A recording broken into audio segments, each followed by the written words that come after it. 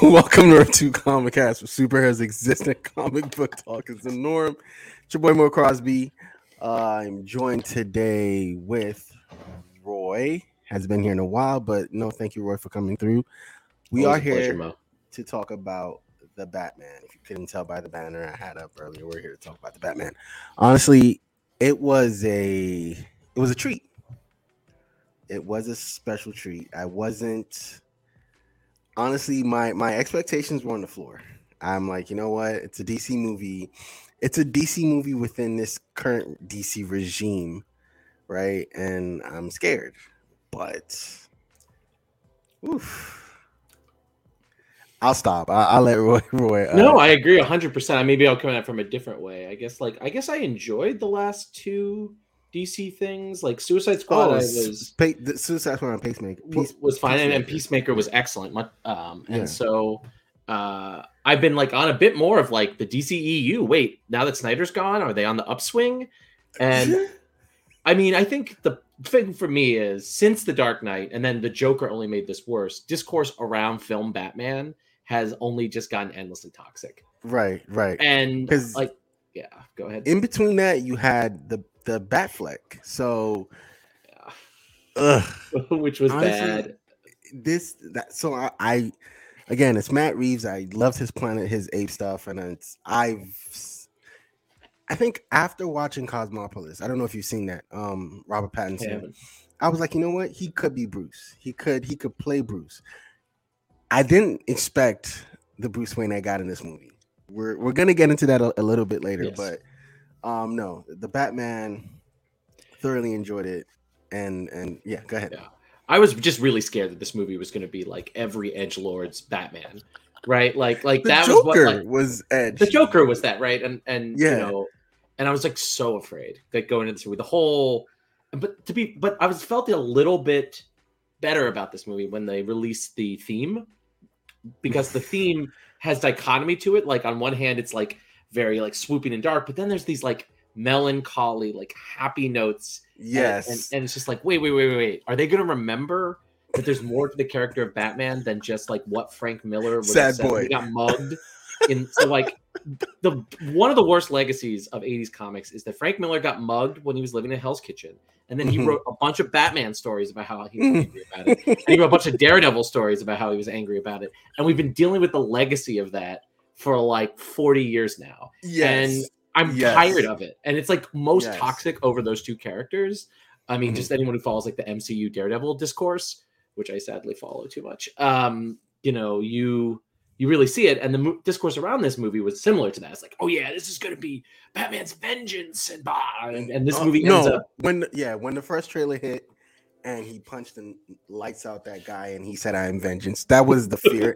The fear went into me because I'm like, they're going to lean into Sad Boy and Vengeance, and they might lean into Batfleck. So we're probably going to get Batfleck Part 2 in this. And when I saw that, I was super scared, and I was like, okay, this is probably going to be the worst thing ever. But it's funny you bring up the theme, because I was going to talk about the scoring of this movie before we actually talk about the movie.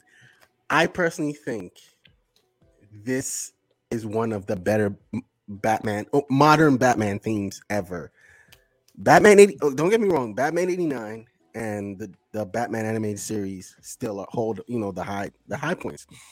But I think when you had the Dark Knights and Batfleck, I think what those guys who did the scoring for those movies, they forgot that the horns.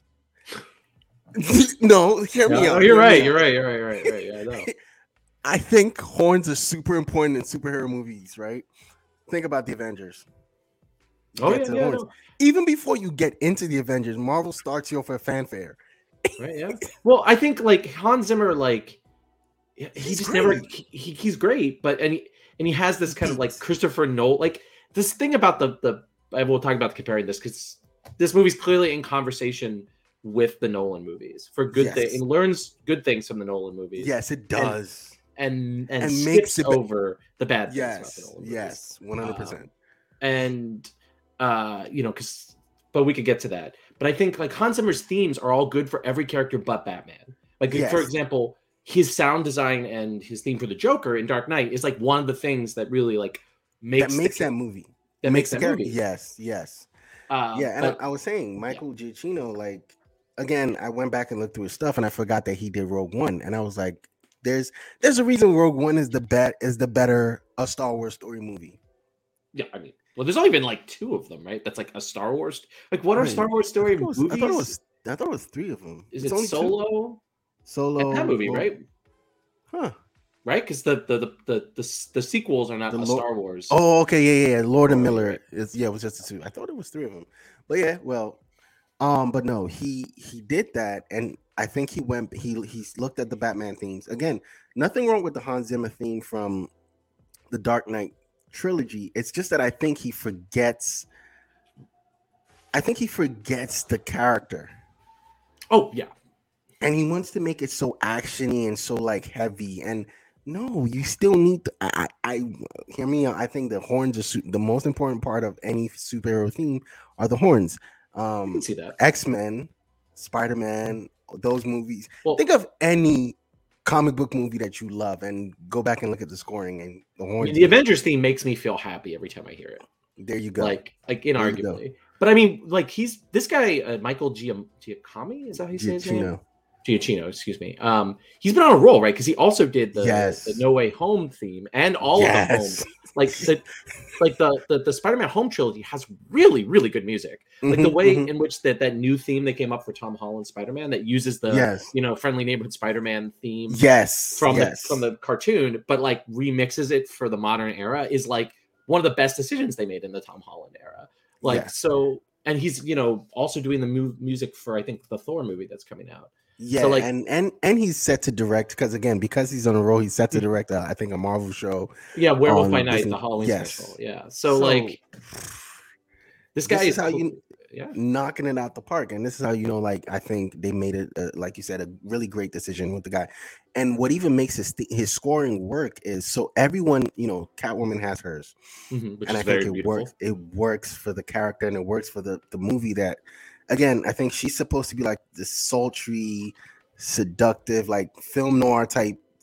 She's not a damsel in distress, and I think you could tell from her scoring, her theme, because it builds. It starts off soft and it builds. I will never listen to Ave Maria the same ever again. Yeah.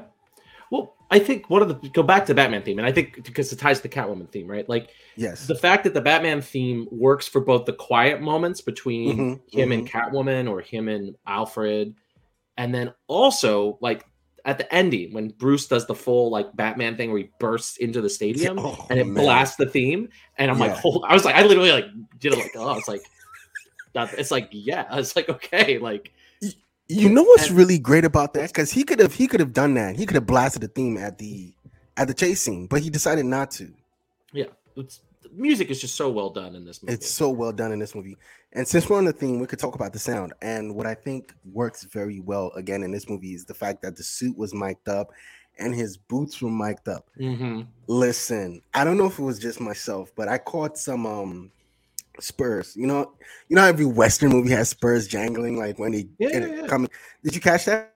Yeah, and well, just the fact that the suit like has this physicality to it is it like adds this extra like gravitas to the scenes that Batman is interacting with like normal people and like somewhat like disrupts, like it reminds you that there's something like disturbing about the fact that this man dressed like a bat, like hanging out with, it brings you back to the fact that like there's something extra about Batman.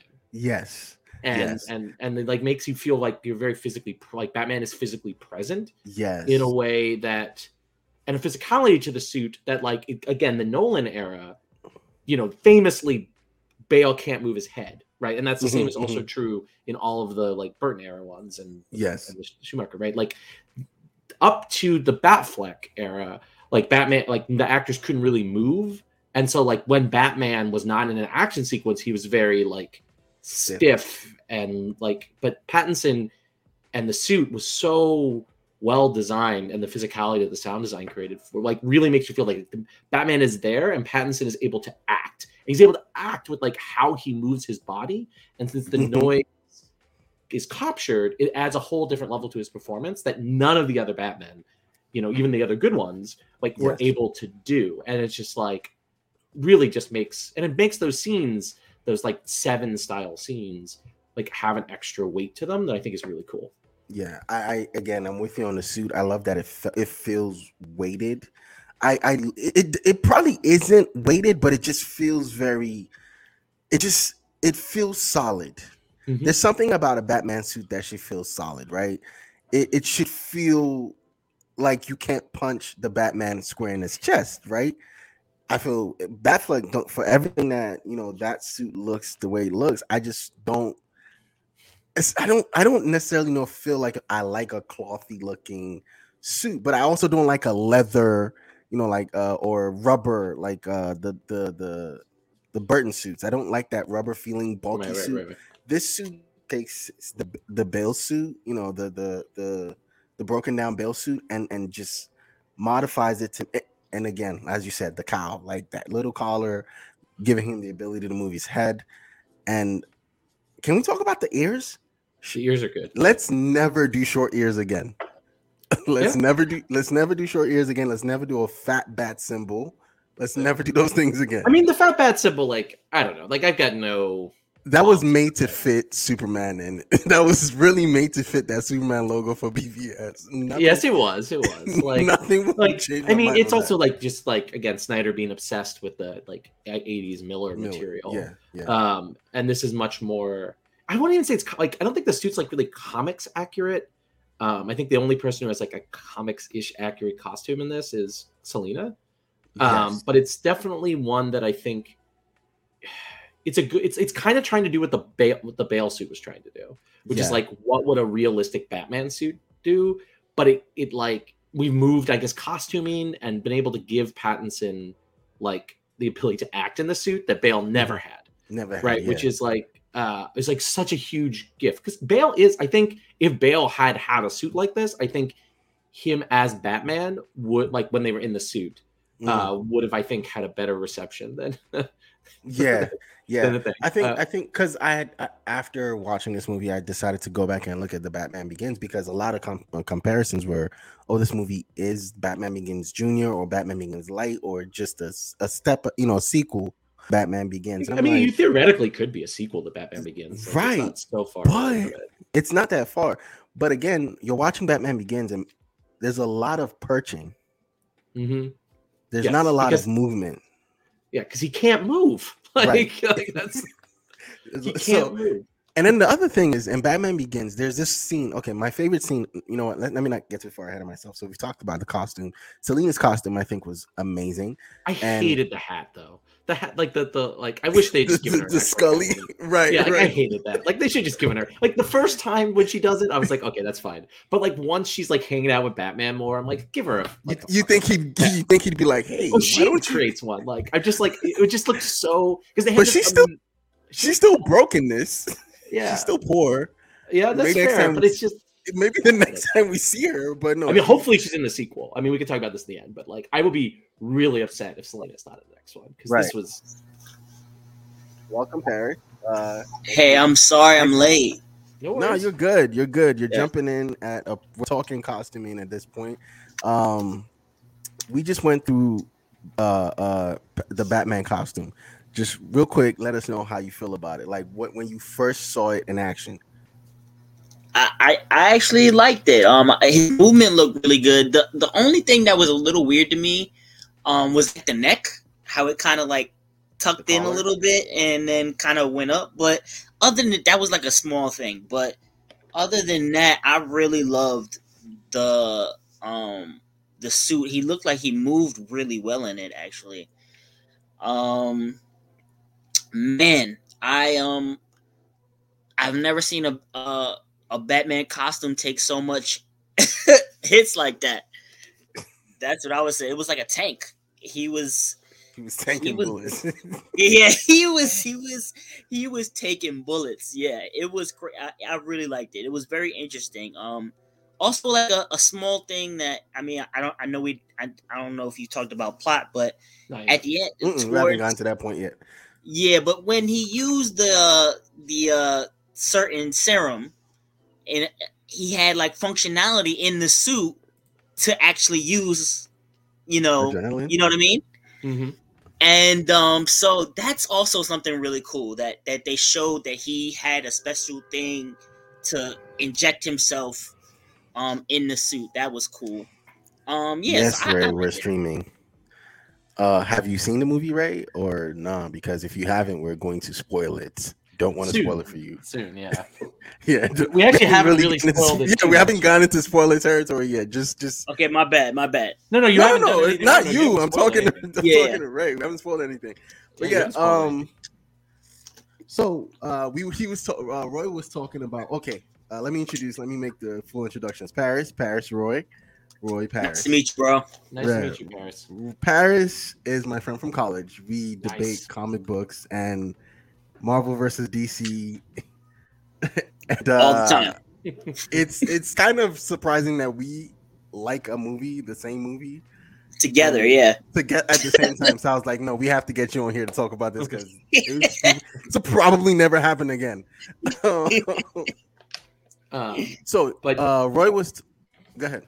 no, we're talking about the Catwoman suit, right? That's Yeah, what- Roy go was ahead, talking go about the Catwoman suit and how like I liked the suit. I liked her suit, but then we were talking about her head Mask? Like, Yeah, I hated her mask. Like I hated it in the Yeah, trailer. yeah. I hated it in the movie, and it was just like because it has this awesome adaptation of the comic suit, and Mhm. Yeah. Kravitz like pulls it off, and you're just like awesome. And then she has the stupid head thing, and it just Yeah, like, it was like ugh, it's like it was just no. it was just like a regular Yeah, kind yeah, of like, knit hat that was cut up to look like a yeah. mask.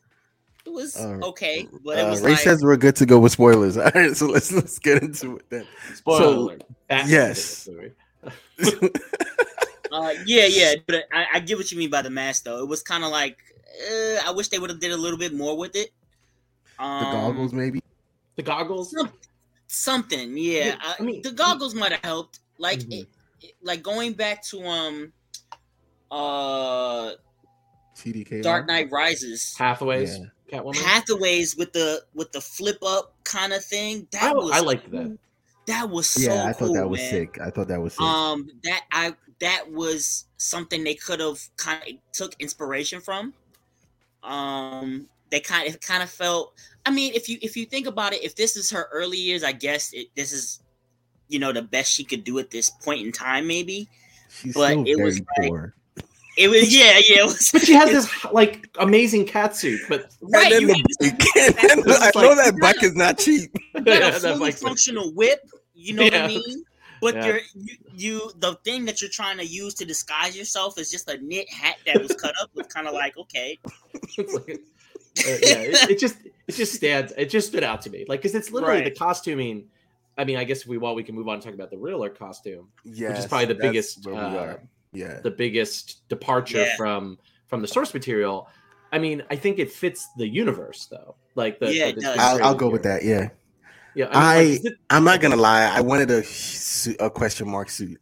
Listen, I don't care, or at least a cane. I wanted something that would be like, I felt it. This felt very Son of Sam, very Seven. I wanted 7, yeah, I- definitely. if we were going to do the Riddler, and I don't care. You want to make it realistic. Give him a suit. What was a suit? A green suit won't hurt anybody. It was very hush. It was very hush. Huh. And Yeah, I see that. I kind of felt like that was what they, even though that wasn't him in the comic books, they kind of drew that inspiration from Hush in terms of the suit. Because it's still kind of a Riddler central kind of story, so I feel like that's what they did. But hopefully if we should be seeing him again, I would expect that they would kind of branch off from what they did. But yeah, it was okay. I think it's the most forgettable part of in terms of costuming, it's the most forgettable one.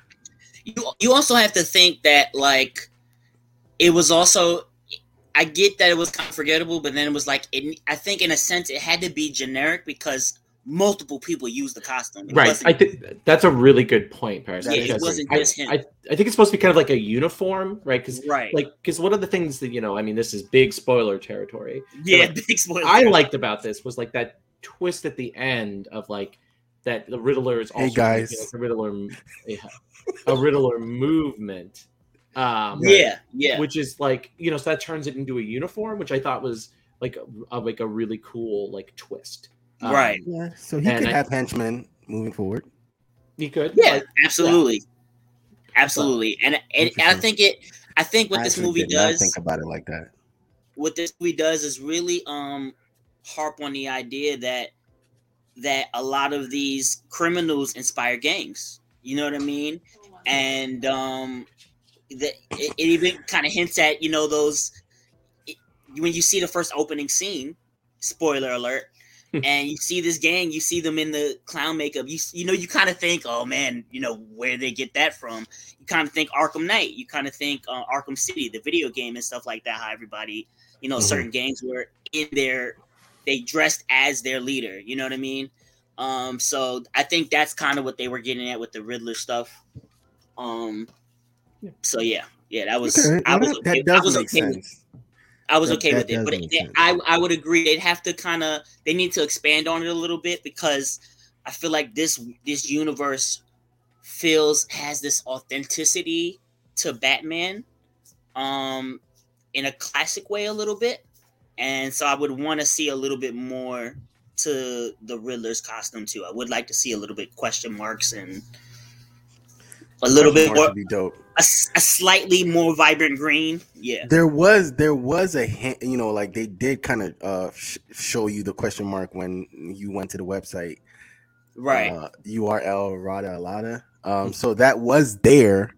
It was just a one time, but it's probably, hopefully, the Riddler, and it becomes more of a thing. But I want to talk about my second favorite character in this movie real quick. Let's move into characters real quick. Wait, who was your favorite? Right here. Oh, okay. No, let's before we get there. But no, can we talk about this guy right here? Colin Farrell, I think, stole every scene he was in. That was my favorite character. That's why I was like, who's your first?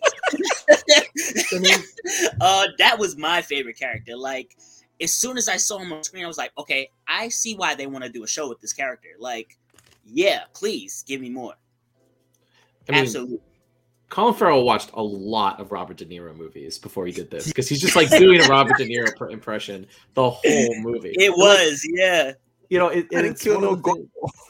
Yeah, it's just like, it's not even like, I love it, like, because it's a moment, like all of his scenes have a little bit more levity to them. Yes. And like, I think my main criticism of this movie is like, it could use like just like a little bit more humor and self-awareness. Like, it's sometimes like a little too serious, right? And the nice thing about the Colin Farrell Penguin scenes is there is that like levity to it that like kind of is like, oh yeah, there, you are supposed to be, this isn't actually Seven, this isn't actually yes, it's still a comic book. Zodiac, right? Somebody mentioned that, because Zodiac. I was like, it did feel a little, it had a Seven kind of feel, it did. And so it's not that, it's this is a movie about Batman, like, right, it's supposed to be fun too, right? Like, right, and and so and that's what I really liked about Colin Farrell was he did embody a version of the Penguin. Although someone, I forget, he might have been my wife or one of my friends that we saw with it, was like, this character, and he doesn't even really seem like the Penguin, and why he was called the Penguin. He just could have like interchangeably. You could have made him doing a Robert De Niro impression. Yeah, gangster number one. Yeah, I think it's the limp. Yeah. It was the limp, the limp, and the nose, and the facial scarring, the nose and the scarring, Yeah. So, but I mean, it was definitely a very strong performance, and I can definitely see why HBO Max is gonna. And he did run the Iceberg Lounge, I guess. It's which that was the Penguin. Like, there was lots of Penguin trappings around him. Yeah. But whenever you were in with Colin Farrell, you're like, I guess he'll become the Penguin in the HBO Max series. Yeah. I think that origin. This was kind of like an origin story to him, because at this point he's still like under Falcone. He's just Oswald. He's Oz. He's not even Penguin for real. The movie made sure they called him Oz every time you saw him on screen. Every time you see him, yep. Yeah. Speaking of, do we talk about Falcone? I think I did like the choice of the story they went with him. I don't know. I just feel like he is such a big Batman character. You know, it's not.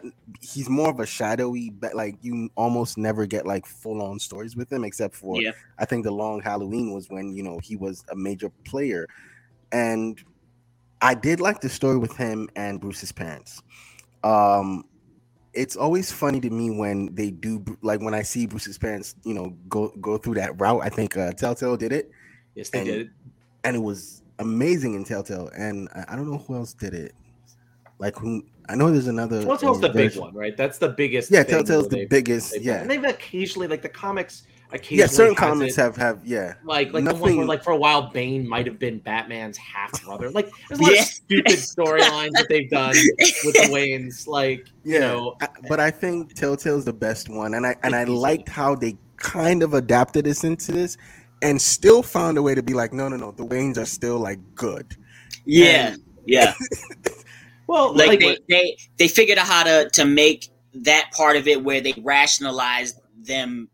What they did for Falcone and stuff like that, it was like a rationale thing. It wasn't really like being very real. They're still pieces of shit. Like right. Why would you go to Falcone to solve something for you? Yeah. I think it ties into like kind of one of the sub themes of this movie that sometimes works, sometimes doesn't work, which is like the unintended consequences of powerful people. True. Right. And like that even well-meaning people like can have a moment of weakness that causes like all kinds of unintentional consequences. And Thomas like panicking about his wife, and being afraid that this could cause his wife to spiral further out of control and negatively impact his son, cause him to panic and unleashes all of this stuff, right? And you can argue that like Batman going around and screaming about how he's vengeance and beating up people helps like, brings out the Riddler and like it's something that like Catwoman is kind of trying to be the through character about this. Mm-hmm. And I think it's an interesting theme, and I think it's really good space to explore with Batman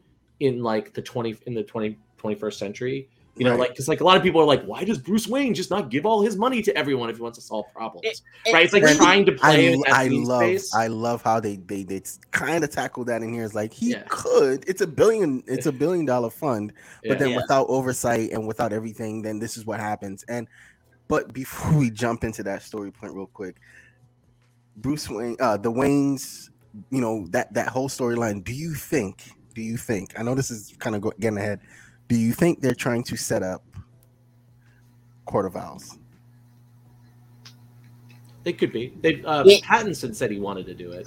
I don't know what he did. In this universe, you could essentially pull that off just because it's kind of that's a very Gotham grounded-esque kind of story. They kept it really dark, really too just Gotham. It didn't seem bigger than Gotham. It didn't seem bigger than Batman. It just felt so about the city. You know what I mean? Mm-hmm. And with developing all the characters of the city, Court of Owls would be a good way to kind of delve deeper into that history of Gotham. Okay. It's funny. I wanted to mention right after Roy about Batman. One of the best parts was like because I'm gonna say Pattinson is Batman, and as Batman he's learning who Bruce Wayne is. He kind of forgot that. And one thing, I had a conversation with a friend, and we said that like he's Batman, and he realizes that Bruce Wayne can open more doors than some doors that Batman can't. And that's what he was like learning. Like it was really cool for him to realize, oh, I can use Bruce Wayne to find out information for Batman. It was like that kind of thing. And that is something that will have him embrace being Bruce Wayne in public and all the other stuff, because it's really like he didn't want to be Bruce Wayne. He didn't care nothing about Bruce Wayne. Side note, the random scene when he had to go talk to Alfred during the daytime, and like it's like so bright he had to put on sunglasses, but it's just daytime. I thought that was perfect. That was so great, man. I loved it. Let's jump into the story then. Wait, one more thing about the Court of Owls real quick. I think that it's a natural way, because one of the things Snyder did was he grafted Dick Grayson onto the Court of Owls, and if they're looking for like an organic way to tie Dick in and create space for Robin, like having the Court of Owls being one of the points it introduces and creates stakes for like a teenage Dick Grayson. You know, if the Court of Owls like, you know, are involved in killing his parents, which is where I think the current status of the Graysons dying is the Court of Owls has something to do with that. And so like I think that is a way to introduce, you know, Dick if they choose to introduce Robin, which both Pattinson and Reeves had said that is something they're interested in doing in a sequel.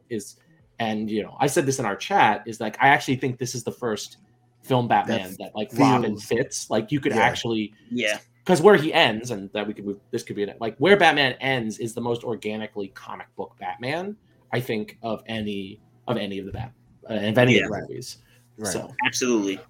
So hopping into the story, I think one thing I want to talk about before we get into the story, I think the introduction of Batman in this might be when I saw this movie, I saw it at a screening and we couldn't talk about it for like a week. So I'm sitting with all my thoughts, which is why as soon as the embargo lifted, because I wasn't going to throw it in the chat, but as soon as the embargo lifted, I threw it in the chat and I was like, this is the first best Batman I've ever seen. And I think the reason I said that was because the introduction of Batman, the movie starts off with the Riddler scene, right, with the mayor, but then it shifts to that, you know, that Batman, I've been out here for 2 years, there's nothing I'm doing, I'm not really solving anything, but when that light hits the sky and I think they go to show you all the criminals doing petty crimes, nothing that would really interest the Batman per se, or this Batman. And then you get to the point that train scene, which was in the trailer, but then you don't see the buildup. I guess what you don't see in the trailer is the whole buildup to that train scene where he's walking. It's quiet, and you hear the steps again, which I love. And then you see him, and then it's on. I think because after seeing this movie, I went back and I saw the Nolan movie, Batman Begins. The first time you see Batman, it's in the Nolan Batman Begins. It's in the shipping yards. It was cool. It's cool. Yeah, see, but the first time you see Batman here, I think there's that Batman is Ninja Batman. Right. This is not Ninja Batman. He's not doing. This is force of nature Batman. Like it's one of the things I like loved about this movie was that like when Batman's like, all right, it's time to be Batman. Like he just plows through people. Like it's just like okay, Batman is a force of nature, and you're not stopping him. You're not stopping him as soon as he decides to be Batman. Yeah, right? And it's all this like build up of like, okay, he's got to figure out who does he unleash Batman towards, and then once he does, it's just like doesn't stop. And that's no problem. That's what I love about this version of Batman, and it's clear from like that first scene with the Joker inspired social media gang. That's just like when Batman's like, it's bat time. You're like you better get out of his way. That scene is really good because as the monologue goes on, they used him talking about it, but then the actual scene and shots to build up the actual fear of the several criminal characters, and it's funny. I don't think he talks about the shadows a lot in his previous movies, but you never really understand like people really believe he's in the shadows when he's not there. Like he's really the boogeyman. Like and that was like they stamped that right in the beginning of this. And movie. I feel this is the first time you actually see it, and you see people being scared of the shadows. Usually, like I said, great point, because in the Nolan Batman movie, he was there and he would make a little noise, But in this movie, when the Jew dropped the paint can and it rolled into the shadows, and he was like, "Nah, not worth it." He was done. Yeah. You know what? I got my Xbox. Like, you know what? FIFA's looking a lot nicer. This is not worth it. Yeah. And so I think this movie does. And again, what even makes that whole intro very interesting, we talked about this earlier, was the scoring of it. It starts off very mellow, and then it builds a little bit, and then when you see him, it hits, and you're like, okay, I'm kind of scared. Like, yeah. And it's funny that the Joker gang wasn't scared, but but the one kid who wasn't fully a gang member was definitely scared. He was like, I didn't wait. You know what? I thought this thing I saw on TikTok was funny. All right. And I didn't realize that the Batman was gonna come and kick the shit out of all these people. Because it's usually like, oh, he's not always here. We can get away with this, right? And right. Then you see him and it's like, no, that ain't him. That's not the Batman. That's not him. And oh crap, it is him. And then the dude pulls out the gun. And again, everything. Okay, let's get into the story real quick. So the story is what the story is, right? The Riddler is killing people and leaving clues. He's not just killing people, he's killing high-ranking city officials. He kills the mayor, he kills the chief of police, or the chief of the police? DA. Chief of police, yeah. And then the DA, and finally he tries to kill Bruce Wayne. He tries to kill Bruce Wayne, and then finally he kills Falcone. Let me say one thing first before we go in. So there's this line that Catwoman delivers, and I know it triggered a bunch of people. And I thought it was a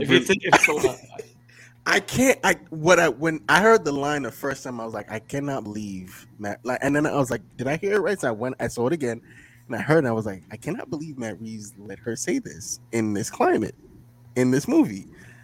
He's killing Richard Lee anyway, like. Maybe he's doing the right thing, and I was like, right. And there's fallout with it, but there should. I mean, there should. Well, I mean, there shouldn't be. We'll talk about that. We'll talk about that. Yeah, I think this movie. Does at the end, we'll talk about the whatever. But I think the story in this movie, again, for what this Matt Reeves is trying to establish with this world, for the spinoffs and everything, the story of this movie for me is one of the better Batman stories. Because it works well for this world. Would it work in any other Batman or with any other Batman? Probably not. But the only drawback to me is there's a little drag in this, right? There's a little drag. Question: did the drag bother you?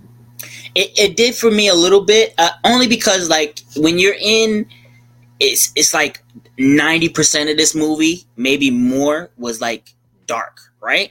Mm-hmm. And so when you're dragging a movie that long and the every scene is dark, you get a little tired. I was a little drowsy in there, you know what I mean?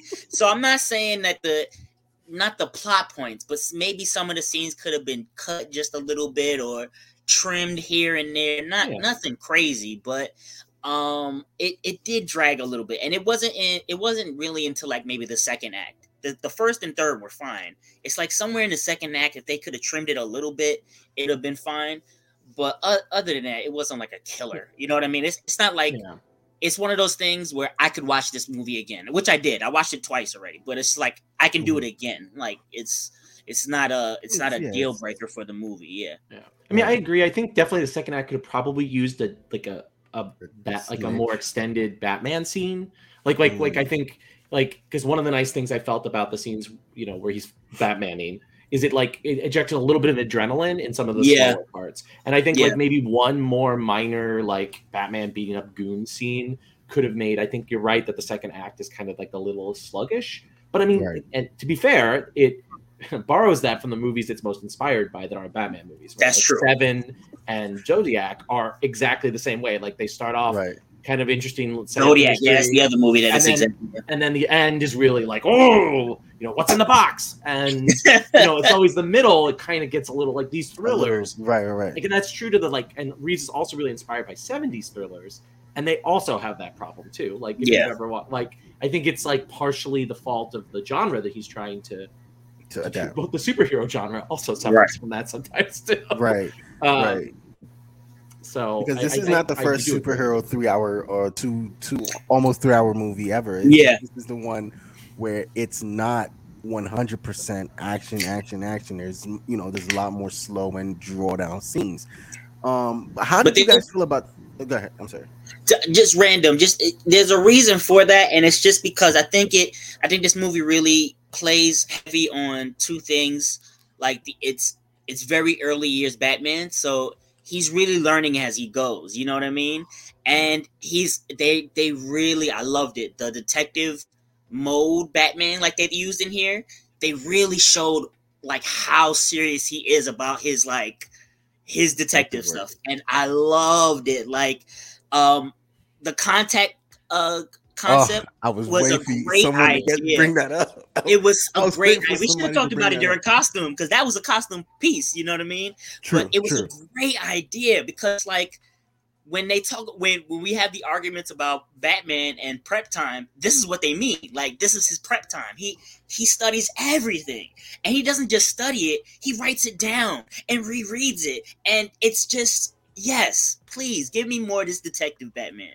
I mean, that's why they did it this way, because this took more detective work and a little less of the brutality and fighting of Batman. I mean, we got that, but it was just like, yo, we need to make sure we're showing he's being a detective here.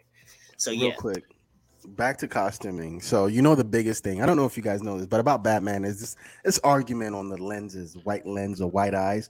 Yeah. I think this movie settled that. We don't need that. I liked it. I thought I was fine with it. I don't understand. I didn't need the white eyes kind of. Right. It's not necessary. Yeah, it's not. Yeah, it's not. There's something so, arguments that they make. It's something so like scary to see, and there's an actual human behind that mask. You know what I mean? Right. That tearing your ass up. Like, it's just it does not stop. Right? Yes, it does not stop. How do you guys feel about the story? How did you feel about the story itself? The story itself, like the whole thrust of it.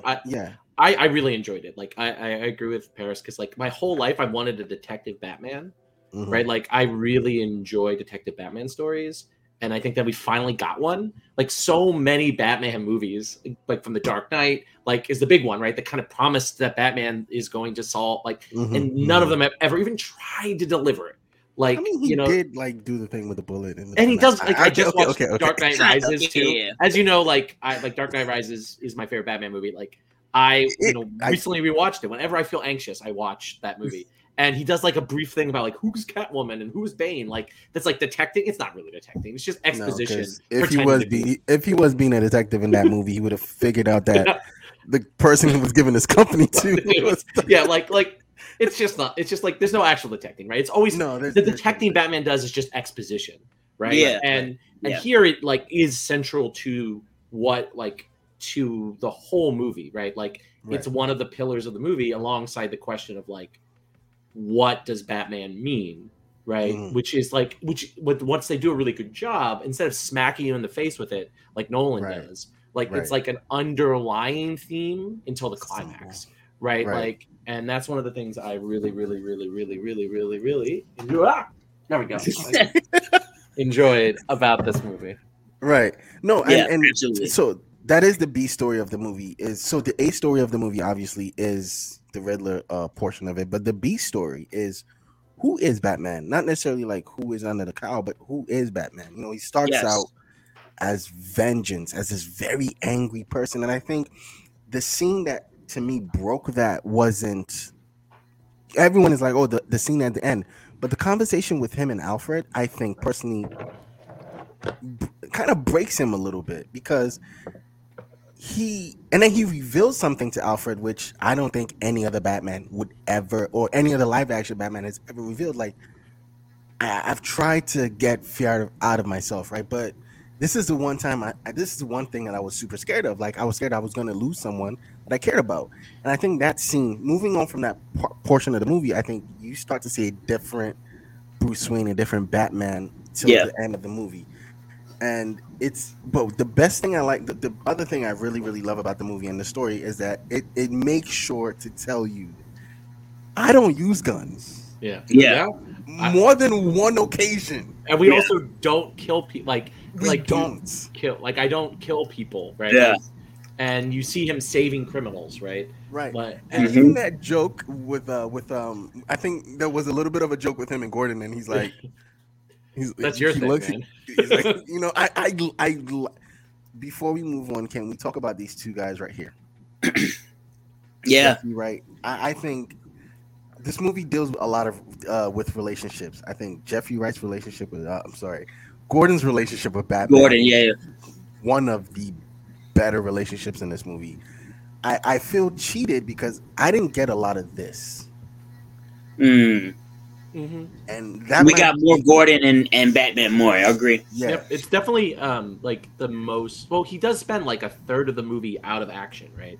Like it is the least Alfred centric, like because it's very much the opposite of the Bale films, right? Like where the central relationship for Batman in those movies is Alfred. This is Alfred, yeah. Mm-hmm. And the final emotional moment of the Nolan trilogy is between him and Alfred, right? Yeah. And in this, and where Gary Oldman's Gordon is really good. Like I really like Gary Oldman's Gordon, but like he's basically kind of playing the role that Alfred plays in this movie, which is like kind of a little bit of a foil for Batman, and like, but not so much like as much a central character to his journey, the way in which like Gordon is in this. And yeah, Jeffrey Wright just like knocks it out of the park. Listen, knocks it out. I think I think the reason why we didn't get a lot of Alfred is because we didn't get a lot of Bruce Wayne, and Bruce Wayne is specifically linked to Alfred, and that's, I think moving forward we probably will, because we're gonna have to get more Bruce Wayne. I think the reason why they gave so much Gordon is because he is Batman, so that's where he wants to be most of his time, so he's gonna be around Gordon a little bit more. And it's funny, like, because this is early years Batman, I love that like Gordon had to help him get out of places. You know what I mean? Like Batman couldn't just disappear all the time. Like sometimes Gordon really had to like, we gotta go. We gotta get you out of here. They're gonna take you. That stuff is like really helps highlight where the character is in his development. You know what I mean? That was dope. But I think that's why. I think to me that's why we got more Gordon than we got Alfred, is because they assist two different characters. Alfred helps Batman in a way, but he also is more of a mentor to Bruce Wayne than more so Batman. If he's helping Batman, he's like helping Batman solve something. But if he's helping Bruce Wayne, he's being a dad. You know what I mean? And we don't really. Since Bruce Wayne wasn't here that much, it was like, okay, we're not going to get too much of Alfred. And it's also related to like they get rid of the man in the chair trope for Batman, which Michael Caine's Batman does in the Bale movies and does in the comics all the time, right? Like, and so I think part of the decision, the realism decision here, is to like get rid of that, and they may bring it back in a future film. But I did like Andy Serkis's. Yeah, I did. I did like the portrayal of Alfred. I just wish we got a lot more of it. Definitely a father figure to him, regardless if Bruce thinks otherwise. No, he did. He is a father figure to him because he did make. That was a point he made to mention is like, I should have been there. I should have been there more for you. I should have helped you out in your development as a child. I could teach you how to fight, but I can't be a father to you. And I think again with the comment Bruce made to him in the hospital was like, I was scared of losing someone I care about. It alludes to the fact that Bruce kind of looks up to Alfred in a sense, like what I definitely father figure esque. I think that scene between them at the end where they hold hands at the end, like it's meant to undermine that whole scene that the commenter did earlier, where it's like, you're not my father, actually you are my dad, right? Like, and that's something that I think Bruce needed to be reminded of, right? Like, and I do agree with you, Mo, earlier that like when he admits like, I'm not afraid for myself anymore. Right. And I could die tomorrow. Like, right. But I am afraid for the people that I care about. And that's like, I was like, when they said that, I was like, holy shit. Like, yeah, that's comic book Batman, right? Like, that's what makes the character so like powerful across multitudes of different interpretations. I wonder who that is. That's a funny comment. I do wonder who that is. But no.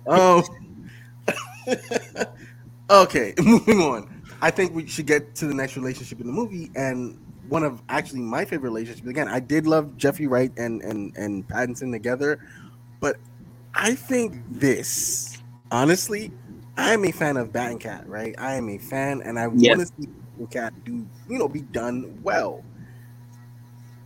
And it was. Yeah. It was. Like, I think 100%. In terms of I think we don't get enough of kind of like a how would I want to say this? Like a long-term we don't, Bat and Cat kind of relationship. Mm-hmm. We always get the one-off real quick. Oh, they have something, but they can't really live to it. And I think it helps that they kind of develop something, and that this is not the end of it. You know what I mean? That right. you can tell how he looked at her, how he almost didn't want to let her leave his eyes when she's leaving a scene, that he didn't want to let her go. They're developing something good with them, and I think it also brought some like I think because him as Batman is such a serious thing, she brought this light into him being Batman as well. That she did. Yeah, so I think, and that's another 100%. reason why he was like, okay, I see why we had this connection, but also I still have this thing to do over here, so I'm gonna keep doing me. I think one of my favorite things about the relationship was she would call him Vengeance. Hey, Vengeance, and Yeah. Okay, so Oz called him Vengeance, but when she called him Vengeance, it was different. It was more like, hey, Vengeance, like where Oz is like, vengeance in his face. I'm sorry, I didn't mean to cut you off. I just wanted. No, you're fine. No, I was done. I mean, I real quick, Zoe Kravitz as Catwoman, how they wrote her, how she's serious at times but playful. Love it. Honey, baby, all of that. Yes, love it. And I think we've seen Catwoman with Batman, not just Catwoman. We've seen Catwoman with Batman. This would be the third, maybe the fourth, right? Because if you want to count the West. Yeah, if you want to count the West stuff, right? Four. But in the movie, I mean, how many? Right, multiple women who play Catwoman. In the movies, this is the third iteration. We've seen her as, I think, what's the name that played her first time was really sexy with it, right? Michelle Pfeiffer. Michelle Pfeiffer was sexy. Anne Hathaway was more serious and brought a little bit of fight. But I think Zoe brings both sex appeal and I think this is fantastic. Moving on to the action and the fighting, I liked what they decided to do with Zoe Kravitz in terms of her fighting, or in terms of Catwoman's fighting, where she's more nimble and she kicks a lot, right? Yeah. Whereas Batman is a brawler and a boxer in this, more so than a martial artist. Yeah, I think definitely not Ninja Batman. Yeah, definitely not Ninja Batman. No. Definitely not Ninja Batman in this movie. Definitely not Ninja Batman, even though he does a ninja thing in this movie, and I think in the part where he did it, I was very impressed because up to that point we hadn't seen him. So talking about the action of this movie, the movie opens with a little bit of Batman action, and the next time we see action, he goes to go talk to the Penguin, I love that scene because, as Parrish pointed out, this is year 2 Batman, who doesn't care. He doesn't care. He's like, I'm going to come through the front door, which is something we're not. If you've been watching Batman for as long as this is not the Batman you're used to. It also felt very like comic Batman, because sometimes comic Batman needs to get information from some doesn't villain care. who's not the main villain. He just beats the crap out of them for a while, and then gets his information, then leaves. Right? It's like it felt like, in this issue of Batman, I need an action scene. So the writer's like, okay, he's going to go beat up the Penguin and get this basic piece of information he needs. Yeah, it felt very organic to the character in a way in which he knocked on the door. I was like, oh my gosh. He's definitely year 2 Batman. Like, you know who I am? And I'm like, of course. Like, of course. And I think, you know what was also really funny? I know we like to say this movie was really serious, but what was really funny to me, I noticed it like on my second viewing, was the twins. Every time you saw them, they look worse. I don't care how much you pay me. Okay, I'm done. The security gig is not worth it anymore. Like, oh my gosh! But no, the Iceberg Lounge scene. The Iceberg Lounge scene, I think, is one of the more brilliant scenes, in terms of action, where he just walks in and he's fighting. What I also like is the lighting of that scene. The lighting, yes. Was it twice? We saw the Iceberg Lounge like 3 times, right? But there's 2 big action there's sequences. 2. Right? There's that one at the beginning and then the one at the end. And I think they really used the Iceberg Lounge really well. Really well. Right. Yeah, they did. So like action. So the Iceberg Lounge scene, I think, was a really nice action scene. This is another scene that I thought was really funny. I think it's the police station scene. Oh, right. I think it was to me it was the more hilarious scene because outside of the punch, it's like, you should have pulled your punch. I did. Right. That was a legitimately funny. Yeah, it was. Yeah. I think what was super funny to me is I don't know how you guys felt about this, but when he runs, it's like Gordon's like, go to the roof, and I think when he gets to the roof, he's legitimately scared. Yeah, he's scared for a second. He's Yeah, fucking scared. Yeah, this is yeah. And you saw the little. He was like, "Oh shit!" And he pulls. He's like, "You know what? Fuck it." And he pulls his thing up, right? Suit, yeah. And he jumps, and he does not stick the landing. I think I was the only one that bust out laughing. No, you weren't the only one. The whole theater, my theater laughed. We were dying because it's just like, yo, what I couldn't tell was whether or not they were trying to be that was supposed to be funny. Like I couldn't tell. I actually don't think it was. I don't think it was either. Because Reeves actually comes there. There's he did a breakdown of the scene, and in his breakdown he says, this is supposed to be something fairly new to Batman, so he's not really. And I wanted to show him like not stick the landing. I show him like get hurt. Again, I don't think it was intentionally meant to be funny. Then he also just like walks away like this. It's just like you can tell he's in pain. Yeah. Like he was grunting and he was limping. Yeah. He was in so much pain. But it's lesson learned. I hope he definitely. Well, it is a little lesson learned, right? Because like when he does the next time he does like a Batman style leaving thing when he goes down the construction site, right? Like he does it in a more traditional like Batman way, right? Right. Like, so it's a nice touch though that he gets to be better at being Batman as the movie goes along. As the movie goes, without the movie constantly calling attention to it in a way in which like Batman Begins does. Yeah, you as the audience should be paying attention to notice that he's getting better. Yeah. Not that hey, look at over here, he just did this thing, and you know what I mean. It's done really well. Yeah. Yeah, and that's the best. I think that's also the bigger point of the movie. That it also makes that point at the end of the movie that he, again we'll get there, but so that action scene, the jump. My favorite scene. The jump was my favorite scene. Yeah. It was like when he goes to the roof, and it's funny because I honestly think Gordon assumed that you're Batman. This is nothing to you. So go to the roof, and so that happens to to be what it was. The Batmobile scene. Oh man, it's super good. The use of sound in that scene was amazing. Mm-hmm.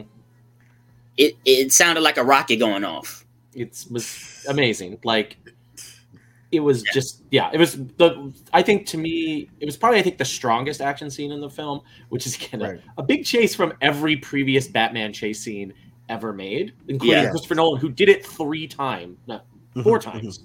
And that Joker chase scene was really good. That Joker chase scene was really good in Dark Knight, so that's big competition.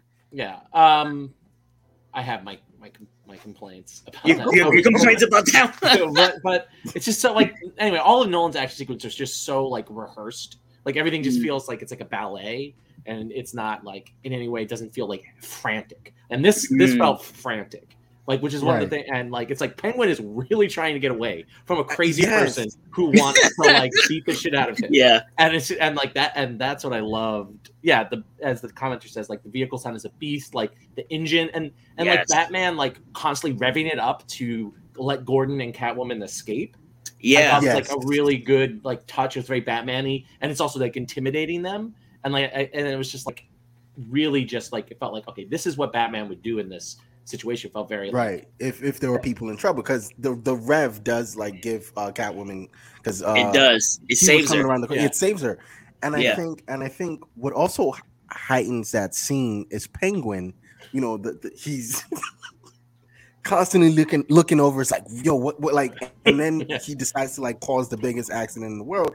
And this is the argument, and I've seen this argument oh, should Batman have stopped and tried to but again, check on the people. Yes, we are looking at. Well, that's what the end of the movie is about. Right. Again, as he's getting better. This is a Batman who's very focused at this point, who's one-track mind, and I think the movie does well to show how one-track he is or one-note he is till we get to the end. And then the other, I think, again, the other action scene, the I almost called it Madison Square Garden, Gotham Square Garden. Yeah, I love it. But no, I think that might be the best Batman drop in all of Batman drops. It's up there, yeah. It's definitely it's up there. It's it's definitely like the moment where it's like, holy shit, this is like Batman. Like, it's easily, and it's my favorite use of the theme in the movie, where he just like bursts through, like kicks a bunch of henchmen's ass, and the theme is blaring, and you're like, I think I skipped one. I did. We skipped the second iceberg. The second iceberg lounge scene, where I think it's more of a Catwoman scene to me. Yeah. Like it felt like can I just talk about the hallway fight for a quick second? I know hallway fight scenes a dime a dozen. Daredevil has a couple of them. Yeah, mandated. It was mandated. It was right, and I think what's his name? Darth Vader has a hallway fight scene. I think at the end of Rogue One. Rogue One. Yeah. So hallway scenes are needed, right, in these kind of movies. But no, I think this hallway fight scene. I was also listening to Matt Reeves say the hallway fight scene was lit up with the muzzle flare from the movie. Like it was dark. Yeah. And anytime you see all those shots were just it took him about 3 weeks to film. Wow. And honestly, he said he would, and he said Rob was actually the person in that, and he would stay there till he got it right. And I think, this is one of the first times I'm like, you know what, I can appreciate that. Yeah. I mean, I guess it was a good scene. It's just like it was a good scene. I think they're better, but I think it was a good scene but for a hallway fight scene where we don't really see a lot of fight, I think it's not the best hallway fight scene. No, yeah, I mean, no, Daredevil it's fine. Daredevil still holds the best hallway fight scene. Probably, some of the best stuff. Yeah. But it fits the version of Batman, right? That they're doing. Yes, and also, it does a good job of like contrasting with like what's going on with Catwoman, and it like creates this tension, right? Like this is Batman's this like unstoppable force, but they slow him down, right? Like, is he going to make it in time to save Catwoman? Is she going to save herself? Like, it creates this like tension. Tension, I thought was really good, and it's a cool filmmaking trick that they lit it with the, And I think, as you said, it is a Catwoman scene. What I think it's important to note that it is a Catwoman scene, but another to note is he was going to save her, and Gordon was like, "I should come with him." He's like, "No, I'll do it I'll do it my way." And the way he decided to do that, I thought was very, we got a little bit of ninja, not all the way, but a little bit of ninja. And how I figured out he was a boxer was the combo he hit the security guard with. Yeah.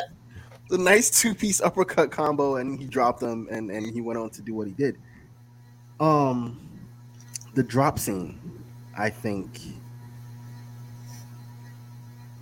the best. You said the car chase was your best action scene. I think the drop scene and that fight on the catwalk is my favorite action scene. It comes at the end of the movie, so it's interesting, and honestly, nice build up. Yeah. It makes me look at it. It makes me look at the warehouse scene, which a lot of people are holding as the Batman scene, and say no. Are we talking about the one in Batman vs Superman? Yes. I mean, it's definitely the most Batman-y Batman scene in that movie, except of course he kills all those people. Right. But to him just murdering everyone. There is a contrast, and again, these are still people. They're not. Yeah.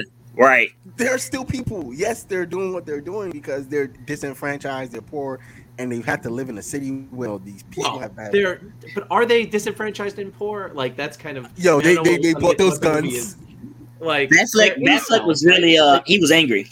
Like that's an angry Batman. It's incel Riddler, right? Like, and that's one of the twists here, right? Like, right. And one of the things that one of the things that I really love about this movie, and something I was talking about with my wife, is like this movie was in some ways like a lot of internet discussion, but it was like this is incel Batman, right? 100%.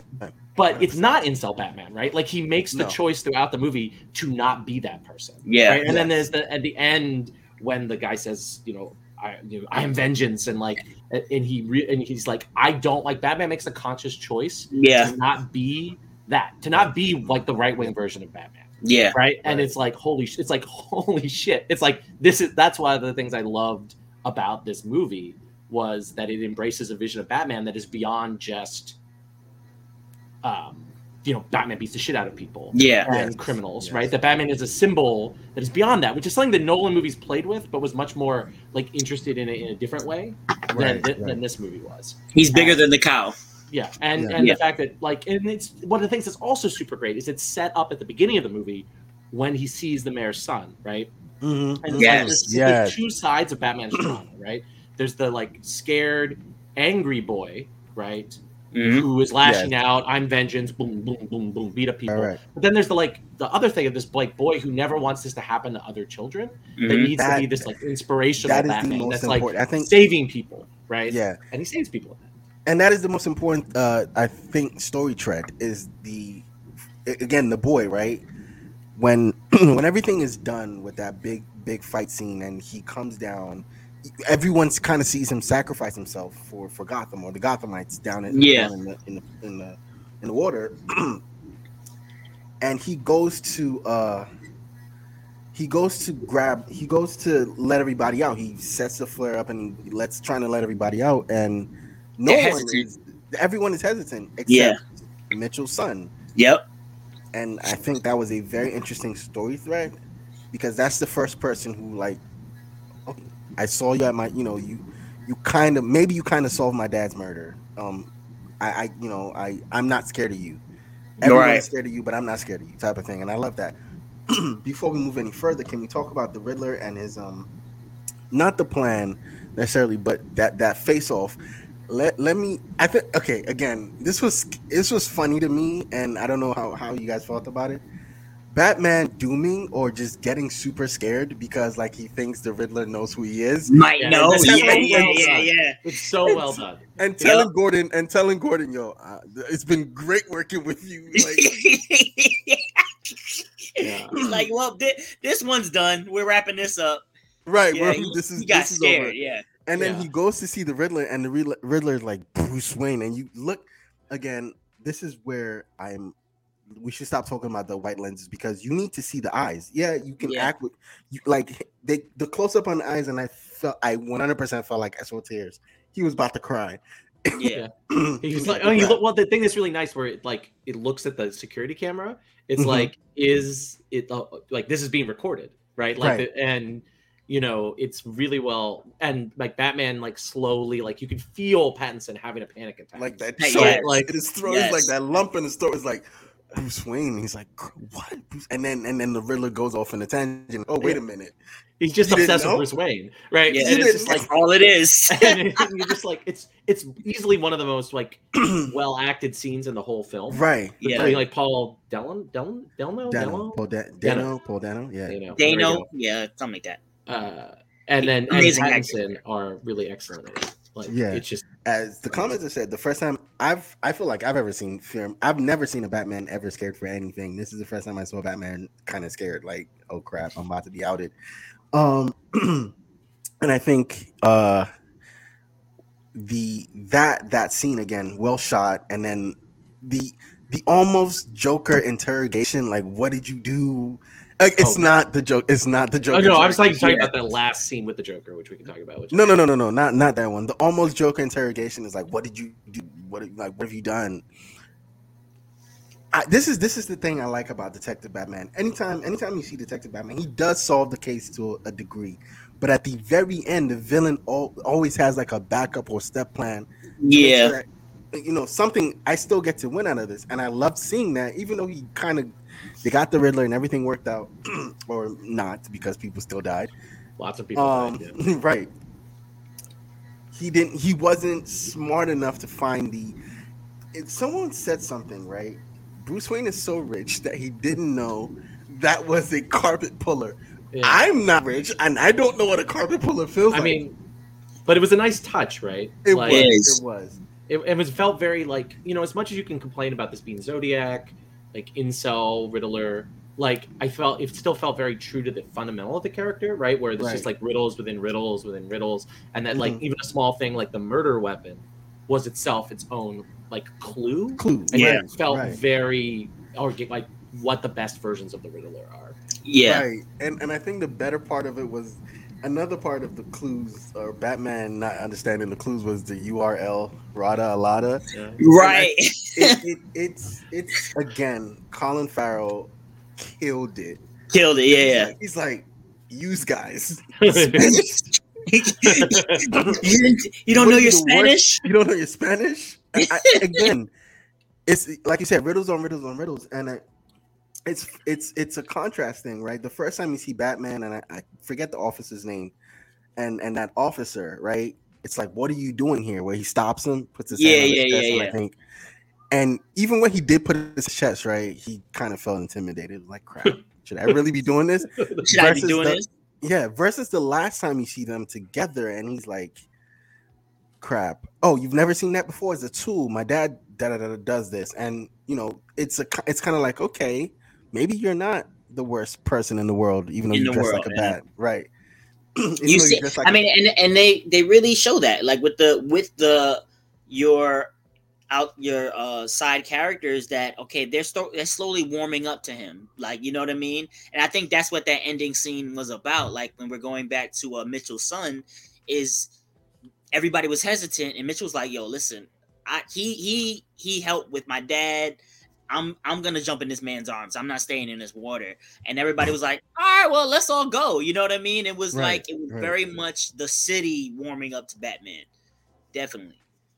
And I think another thing I did love, right, before we finish this, is how we almost catch the Riddler at the funeral scene. Yeah. Yep. And you know, Bruce was right, but he didn't go as Bruce Wayne. He went as Batman. Mm-hmm. But Bruce, you know, because Batman can't be out during the day, so he went as Batman, and in his Bruce Wayne costume. Yeah. Right. And the entire time he still saved Mitchell's son in that scene too. Yeah, and the entire time he's still one track, you know, and then he spots the boots, he walks up to Falcone, and you know, the entire time he's just like trying to, you know, blend into the shadows, and the mayor calls him out.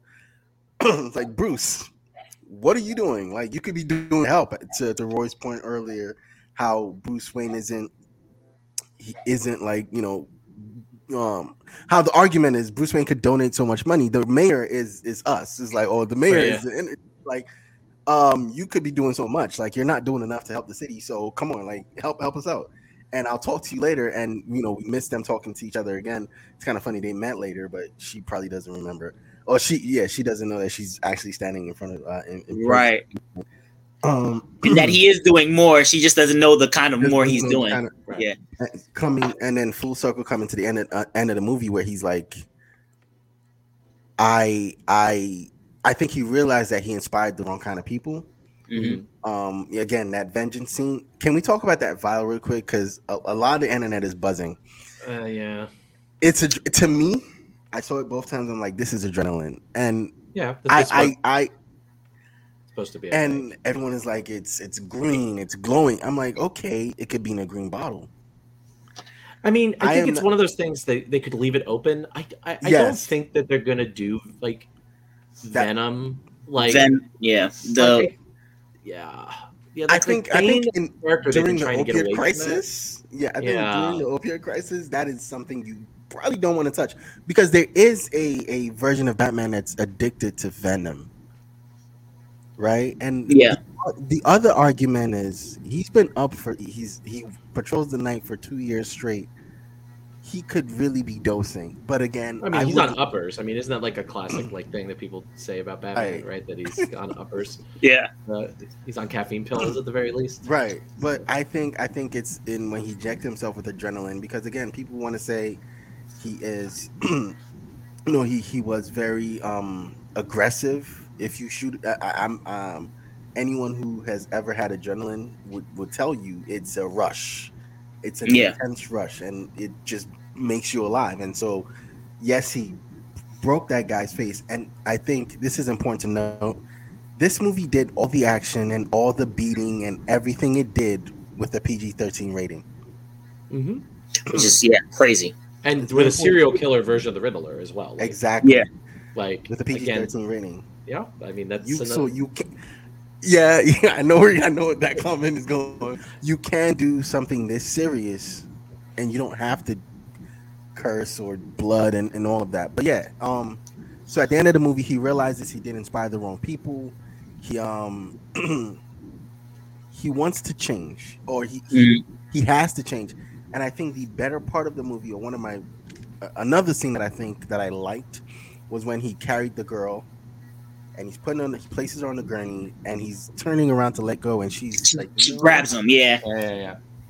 Yeah. And I think also it highlights if I'm not mistaken, it's the first time we see Batman during the daytime. It is. It is. And it recontextualizes a scene from the trailer, because that scene's in the trailer, right? Yeah. Where it's like covered in dirt, and you like the impression the trailer gives you is that like Batman was like fighting or doing something. Instead, he was been like rescuing people. He's been rescuing people. Yeah. And it's just like it's a really good reversal of like, again, usually how Batman operates. Right. And recontextualize it just shows you how good the trailer was, because like also him with the like leading, like where he's in the like water is in the trailer, right? But it makes him more look like he's investigating something. He's investigating, yeah. Instead of like he's like saving people, right? Like, which is, there was a conversation. The trailer was cut really well.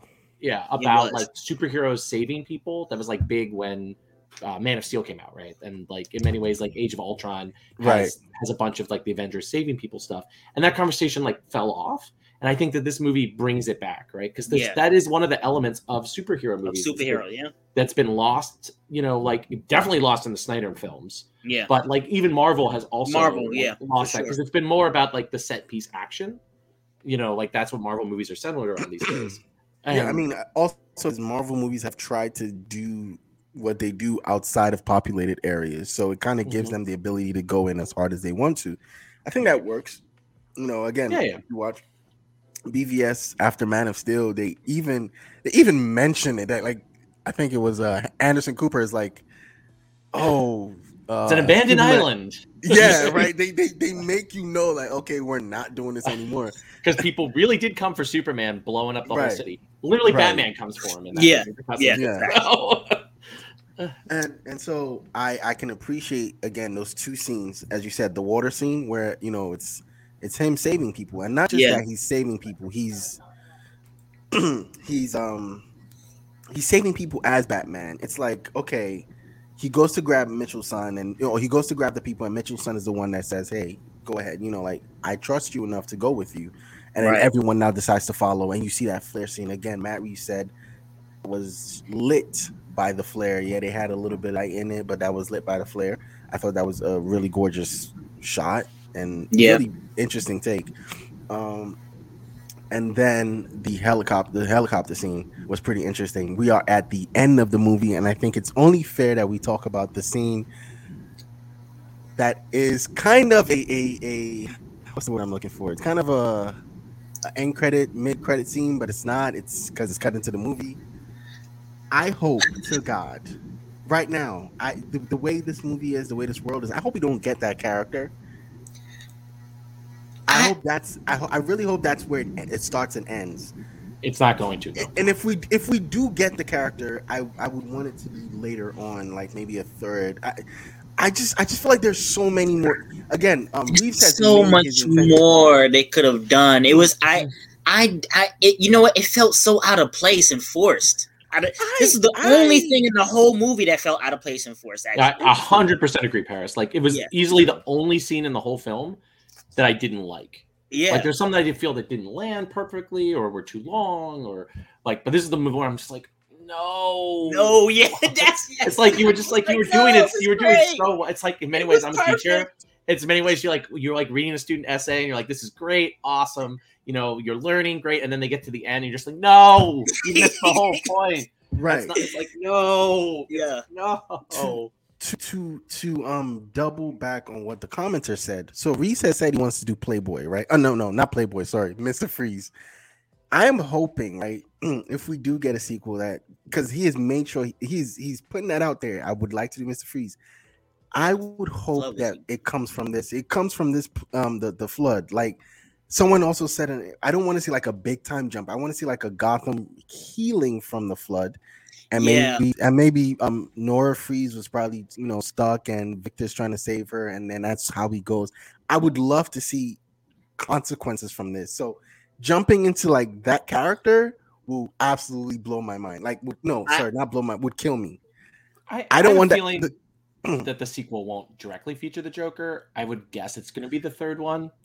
Like I think it's going to be like the Sinister Six versus Batman would be the last one. Like where Joker plus Riddler plus whoever the villains of the second one are all come like Nightfall. right? So, like it would be something you're like not that. going to give me Court of Owls, is what you're saying.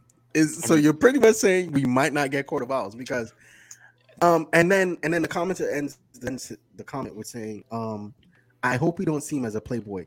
It would be fine if we see him just being a philanthropist, like helping the city heal and all of that good stuff. And if you want to see more Bruce Wayne, that's what you know. And then Hush, there was also a line where Hush was kind of teased in the film. It's like Tommy Elliott's dad is the reporter, so and so like there's so much you can do without doing that particular character, and I really hope, as you said, Schrodinger's Joker, man. Like as soon as you put the Joker in there, like at some point he's gonna come. Yeah. But I hope if we do get that, I hope, like you said, it's like a Nightfall where it's like the Sinister Six, like No Way Home, every villain versus the Batman. Not an extended, maybe if the Joker is like the final boss. I can't believe I just said that, but the Joker's the final boss. But I could definitely see that happening. Yeah, right? Yeah, the final boss battle where he takes down everyone, and then Catwoman comes in. We get maybe Dick Grayson at a certain age, Nightwing age-esque. Like they did mention Bloodhaven, so listen. They did. I wouldn't even mind, like, maybe if they develop, because if they're gonna do a Penguin show, I'm assuming they're gonna start developing crime families and crime bosses. If they change some of these characters into a more mob feel where they're like that, they're crime bosses, it would be interesting if they were to go to war by the third film, and now Batman has to stop this war by going against all these villains. That would be a nice little touch in terms of, because recently they've done like Riddler versus Joker in the comic books. The War of Jokes and Riddles, I love it. Yeah. Yeah, so it's definitely a concept. That was heavy. That was heavy Bat and Cat, by the way. I loved it. I mean, look, I'm a huge Bat and Cat person. Listen. Like 100%. I loved this stuff. It was specifically like that specific felt, and the way it ended, I felt was like very organic to that. Yeah, it wasn't forced. She's the one character that I like. I want all three movies, Selina, to be in them. Yeah. Like I don't think, like, I would be very frustrated if they, because they've said they want to do 3, and this one made enough money that they're going to do a second one, and if they do a second one, they'll do a third, right? So we are going to get 3 movies with Pattinson, right, as Batman minimum. So if the next one they like Catwoman's not in it, and she shows up at the very end, and they tease or whatever, and she's not in the third one, I'll be annoyed because I want this relationship to keep building, because I think they ended on a really good note, and they also set Catwoman up in a way that like she can have her own thing. She can have her own thing, and she's an anti-hero right at the end of this movie. Right. She's not a villain. She's what I mean. But she's like said, I'm gonna like go for the rich. I'm gonna steal from like wealthy people. Yes. I want to go. They set her up as a Robin Hood kind of thing, which is like very much where Catwoman is right now in the comics as well. It and is and it's not like going to be the stupid thing where like she's stealing from Marconi or whatever. Batman has to chase her or whatever. It's like they can be both oriented in a way that they have different ideas, and it can be like. Like one of the things they're playing with this is like, should Batman go for the power structure, like on a more revolutionary level, right? Like, because Batman is very much about corruption, right? He's like, why do you work with me, Gordon? He's like, well, Gordon's not corrupt, but that cop is corrupt, so I'll throw him off right, like, and torture him. So that's one of the things I really thought was interesting. It sets up a good dynamic between Bruce and Selina. That's not just like someone for him to catch, which is the stuff that's just like. Which is kind of where they went. Because that's what they did with Batman. Yeah, Batman Forever. No. Batman Returns. Batman Returns. Yeah. And they also did that a little bit with Selina in the Nolan film. TDKR. Yeah. So I did a Batman by the Numbers show where I talked about how much the movie made so far, and I think last weekend it opened very, very well. Blew. Again, it's the second biggest pandemic opening that's not Spider-Man or Marvel. So far, we just got updated by the commenter. It's I saw, yeah, and it's still not in China. So, Japan loves it, and obviously it's gonna miss Russia. And I think because of what's going on in Europe or that Eastern Europe, it might not make turn. But I think they have a number, and I think they have a number. And if it gets to that number, I think we're definitely gonna again. Because the Riddler has also, I'm sorry, not the Riddler. Penguin has been greenlit. The show's been greenlit. Yeah, there's no way they're not going to make a sequel. Like, right. At the very least, like, I mean, they almost certainly at this point, like, locked Pattinson into a 3-movie deal. And Matt Reeves too. But the question is, like, how soon is that movie going to come out? Right. Like, Matt Reeves himself has said that he wants a break, and he's going to be the executive producer of this Penguin show. On the Penguin show. Pattinson, and also the Gotham City show. So there were 2 shows supposed to come out from this. The Gotham PD show pivoted into an Arkham series, which that could be where we get the Joker. I think it's interesting though, because Joker, keep him there. But I think it's very interesting because again, we get to see the Arkham origin in here, where not Selena, not Nora, Batman's Bruce's mom. Martha. Why did you say that name? Why did I forget that name? Oh my god. Oh yeah, I should get kicked off for that. But no, honestly, I think the movie, the universe that could come from this is has a lot of potential. And I think the only thing that could maybe stop the progress of this is the merger. But again, these guys love money. If this movie makes enough money, if this movie makes enough money, I really think that this movie is pretty. This series is pretty safe, right? Because it's also self-contained. Yeah, right. Like and if HBO Max is doing these series, like I think the big stickler is like, how is this going to fit into Reeves and Pattinson's schedule? Right? Yeah, exactly. Like Pattinson, I think, is very acutely aware of like burnout. Like I don't think he wants to do the Twilight thing where he spends a whole decade of his life nonstop being Batman. Right. But I could see this being closer to the Nolan situation where you get a Batman movie like every 3 to 4 years, because versus like the Spider-Man situation, right? Where Holland made a Spider-Man movie every 2 years. Plus the Avengers movies mixed in. Like I don't think we'll get that like insane schedule that has been very much more common. Real quick, while we're on Pattinson, can we say that he silenced all the haters? Twilight Pattinson. It was like, that was a decade ago. Like, this is a whole different actor than you've seen. Like, but also the thing that's true, if you watch those movies, he's actually good in those movies in the context of those movies. For the context of the movie, right? Like and also if you watch his indie films or like him on Saturday Night Live and these amazing troll interviews he gives, where he's just like saying absolute nonsense. Absolute nonsense. Like he described like how he got in Batman's mind was playing Sonic the Hedgehog or Shadow the Hedgehog 2.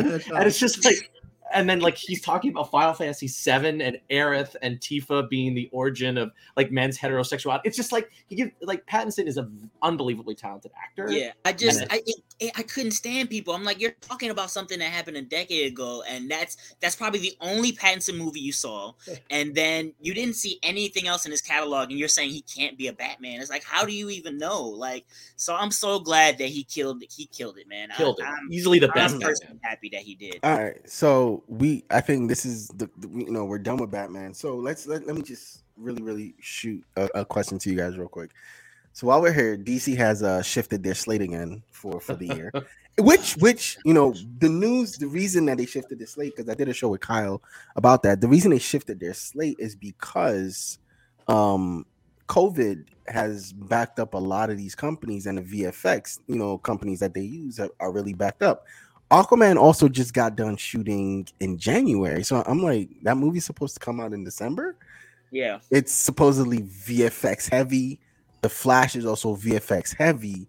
Right. And I also think, COVID is another reason why the Batman took so long to come out, right? Yeah, they delayed it twice, right? Twice, yeah. And then it was supposed to come out last year, but I guess, the thing with Warner Brothers was like, we're not doing this on HBO Max. Yeah, they didn't want this. They specifically delayed it, not because the movie wasn't done, but because they didn't want to do the HBO We're not Max. doing this on HBO Max, yeah. Right. So they pushed it again.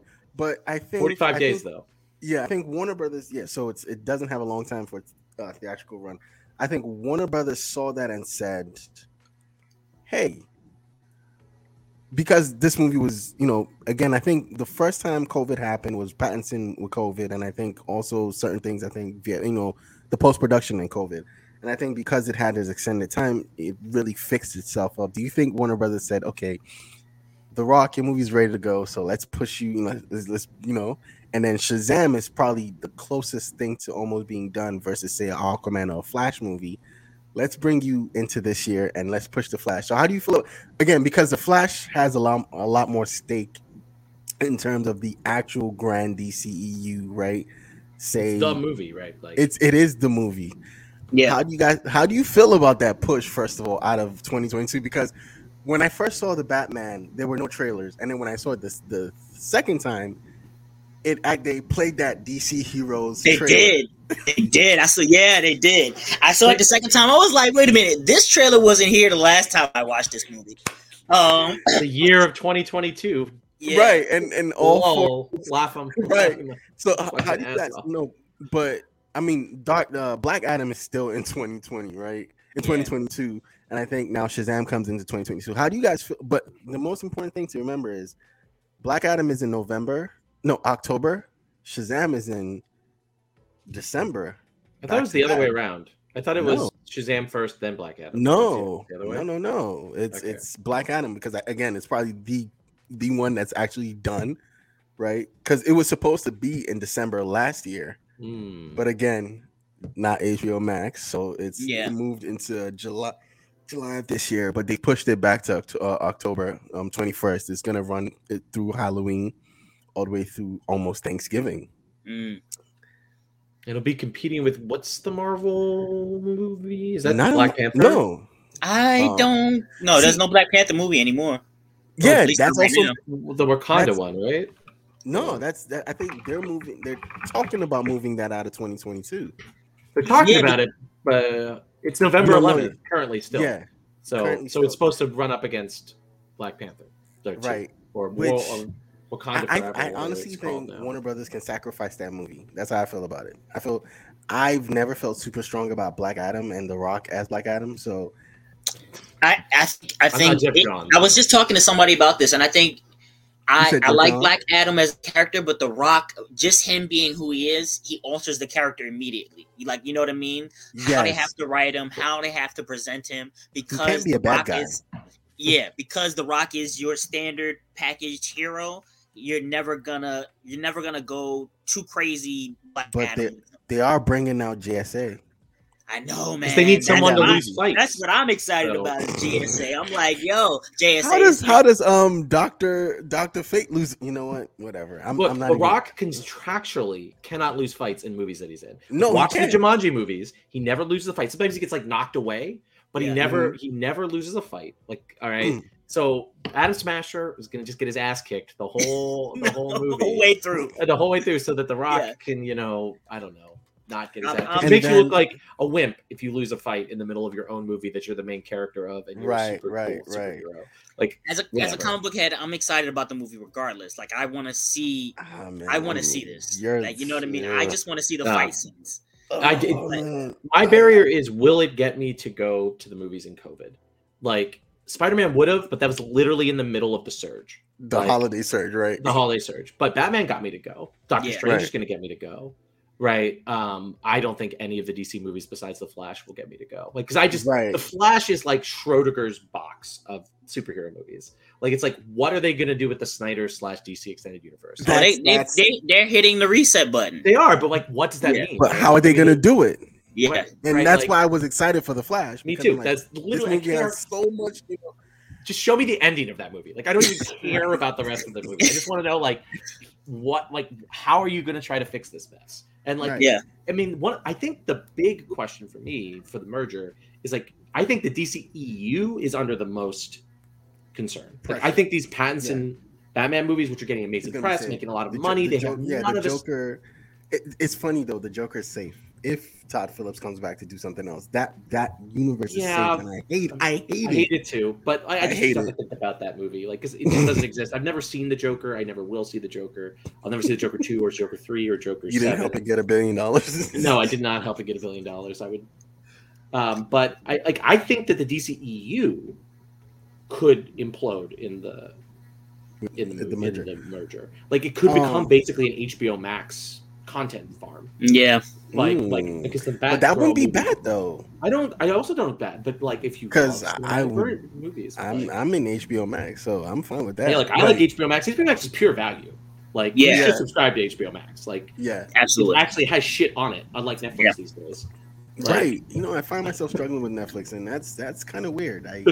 Yeah, I'm not. Yeah, I debate with myself every month. So I want to cancel that thing. I'm scrolling through Netflix and I'm like, I can't find anything to watch, and then I turn on HBO Max. I'm like, you know what? I can watch this. There's always. Or I could watch an old season of something that I don't remember, and I'm currently watching Deadwood. That's insane to me. Yeah, I mean, they have all the HBO content, plus they have all of Warner Brothers movies. Like it's like I always get shocked. I was like, yeah, this movie is on here. Like, you know what's funny? A lot of 20th century movies go to HBO Max. Yeah, the Kingsman, the Ryan Reynolds video game movies on HBO Max. Then no, I thought that what's it called is no. It's on both. Free Guy is also on HBO. Is also on Free Guy is on HBO. Disney. No, it's also on Disney Plus. It is on HBO Max. It's on both. It's on both. Okay. The Kingsman is a 20th century movie. It's on HBO. It's on HBO Max. And then you have Shazam going up against Avatar. Are we excited about Avatar? Because it's like, I mean, I feel like I've said this on this show many times. Like, I truly do not understand people like apparently there are people who love Avatar. Like they exist in the universe, but I've never encountered them once in my life. The movie was great. It's just like this. How many years ago was that? Like, I don't care about Avatar anymore. Like 11, I think it was 13, 2013. Yeah, it's a lot of years. That's a lot of time. So the question, I think that's why they moved. 2009, by the way. Yeah. 2009. Barack Obama had just been inaugurated president of the United States when that movie came out. Wow, almost 20 years, like closer to 20 years ago.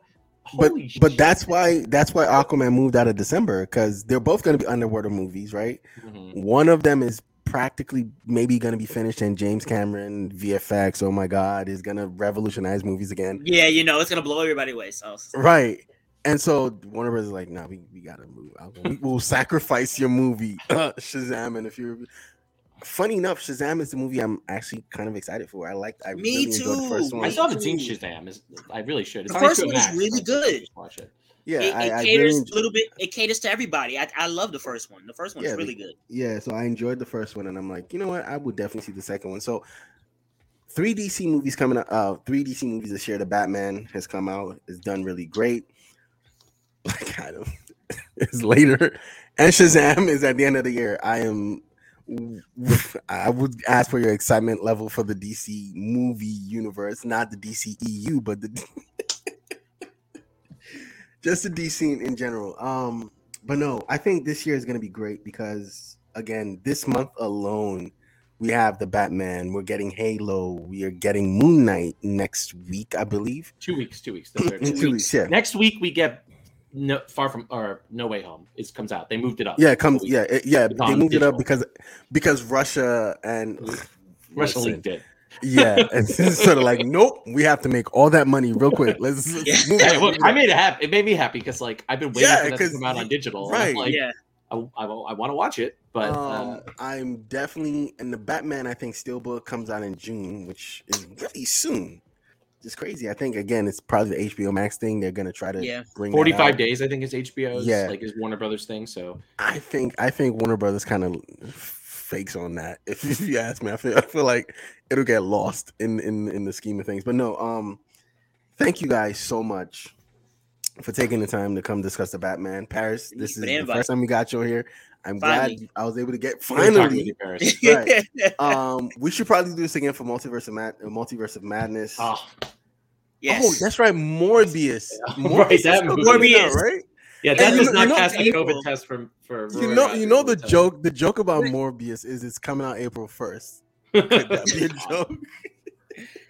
Does anyone care? I'm not hype about it, man. Morbius? I am not hype about it. Does Jared Leto, like, come on. I think it's gonna again. He's maybe the worst Joker, and I think he should have stayed away from IP like big IPs. I think he should have stayed away from IPs. Yeah, he should have been like, you know what? After that Joker, I should probably not do this anymore. I should relax. But Sony really wants to cash on as many characters as they can. So we also are getting like Across the Spider-Verse this year too, right?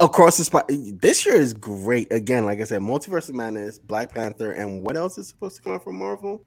Thor. Which again is currently got zero promotion though. which is because they're doing reshoots right now. They just ordered some reshoots, and it's weird. But again, this is normal. It should not be anything. Oh no, I mean, I think we're getting the God Butcher, so this should be good. I think his Joker was written poorly. Yeah, that's an understatement comment. Yeah. Understatement of the year. I think. I mean, the question is like, I think the Batman is going to carry DC this year. I think for this year, within fan like enthusiasm. I mean, the question is like, can Marvel match it? Right? Like, I think the question is will Strange? I mean this quite seriously though. Like, Strange, I have a feeling like I'm unbelievable. I'm a Marvel, particularly the MCU. I'm a much bigger fan of all the MCU movies than almost anything DC's done, besides like the Nolan Batman movies and this one. But the question is though, like the MCU is, people are starting to sour on it a little bit. And they are. I think whether or not, like, if Doctor Strange sticks the landing, I think it could just really be the year of Disney.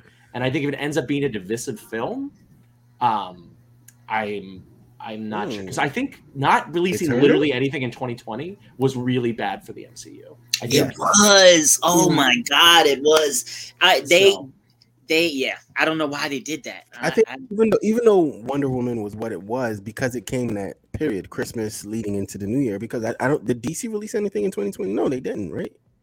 Did something? No. Did they not? I'm trying to think. Well, did they have anything planned? No, it was that was supposed to come out. It was Wonder Woman in the summer, and then maybe Batman was also supposed to come out in 2020, but they delayed it like really early. Yeah. No, Batman started shooting in 2020 because that's when COVID. Maybe what else was? Suicide Squad. Maybe was Suicide Squad was supposed to come out in 2020, but they pushed it. But because Wonder Woman was, the thing, it was the only thing you talked about for half of 2020 because it came out right before Christmas and all of that. Wait, did Wonder Woman come out 2020? It did come out 2020 Christmas, right? It did, yeah. It was like the only superhero movie that came out. And then MCU had Black Widow. They just held it. They had Black Widow. They had Black Widow and kept pushing it. Maybe next month and then the next month because no one was sure. We were all getting those 2 weeks. 2 weeks. Yeah, 2 weeks. I remember quite well. Yeah, it was like Black Widow got pushed from like May to July to August to. And then finally we were like, we're not doing this. And then Wonder Woman was like, you know what, HBO Max. And I think then the next thing was the Snyder cut on HBO Max and. But no, again, thank you. Was that for the Snyder cut? I'm glad that era of my life is over having to talk about that. Oh man, it's I think once the Flash happens, it'll turn that off immediately. Or we'll just turn it all the way on. Because Affleck has said repeatedly, this is the last time you will see me on the cowl as Batman. And I love that he came on and he said that. Well, it was the worst time of his life. Like, I totally get it. It really was. I really felt because he was drinking. He was gambling. He was cheating on his wife. He was cheating on his girlfriends. He was it was just like he was getting shit on by fans. Right. He was. Maybe he was studying for the character Bruce Wayne. Yeah, he was. And then it's funny because right after BVS, he came out with another movie that he wrote and directed, and that failed. Yeah. And he was like, you know what? This is not for me because and it's funny because he was on a high before Batman. He was. And which is why I thought he was going to be okay, I have so much faith in him because he's coming from The Town, Argo, Ben Affleck. He's like, but he was legitimately a comic book fan, like in real life. Yeah, and he, being Batman was probably big for him, and he probably wanted to bury the whole Daredevil shadow he had casted on him. And then Zack Snyder exploded a bomb on his career. And I think that's why he's like, I'm never doing another one of these ever again. I feel so bad for him. It's so funny. It's so funny. Every time he's done a superhero IP, right? The next person to take up that character is knocked it out the park. Kills it. And actually seems to enjoy being the character.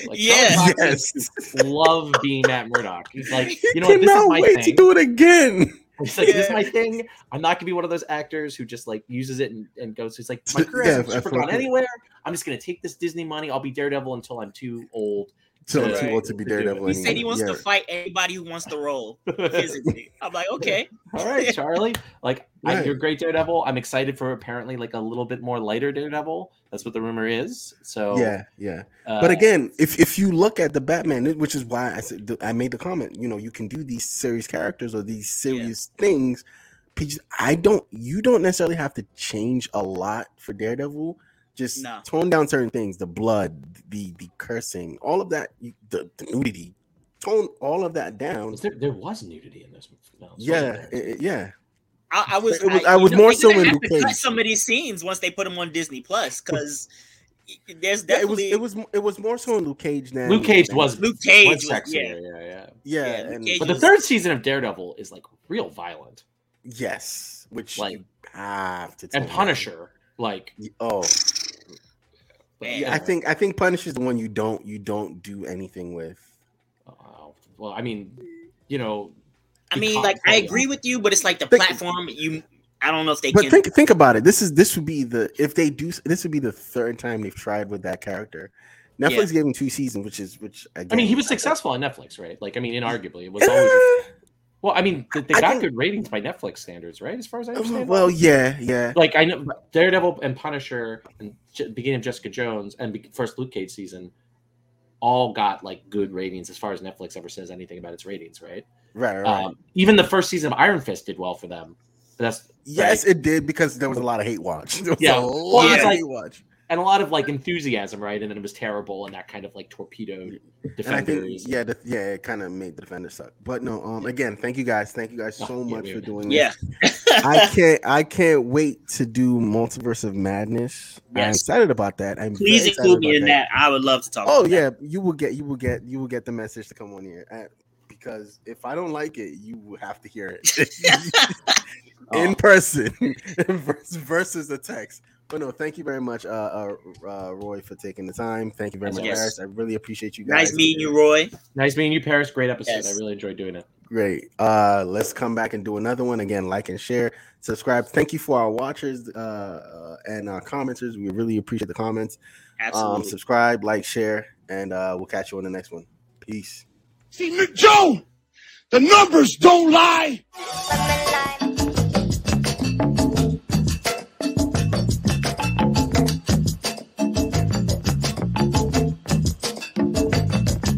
That mula, queso de eso, camouflage money, they can see my bankroll. I've been whipping,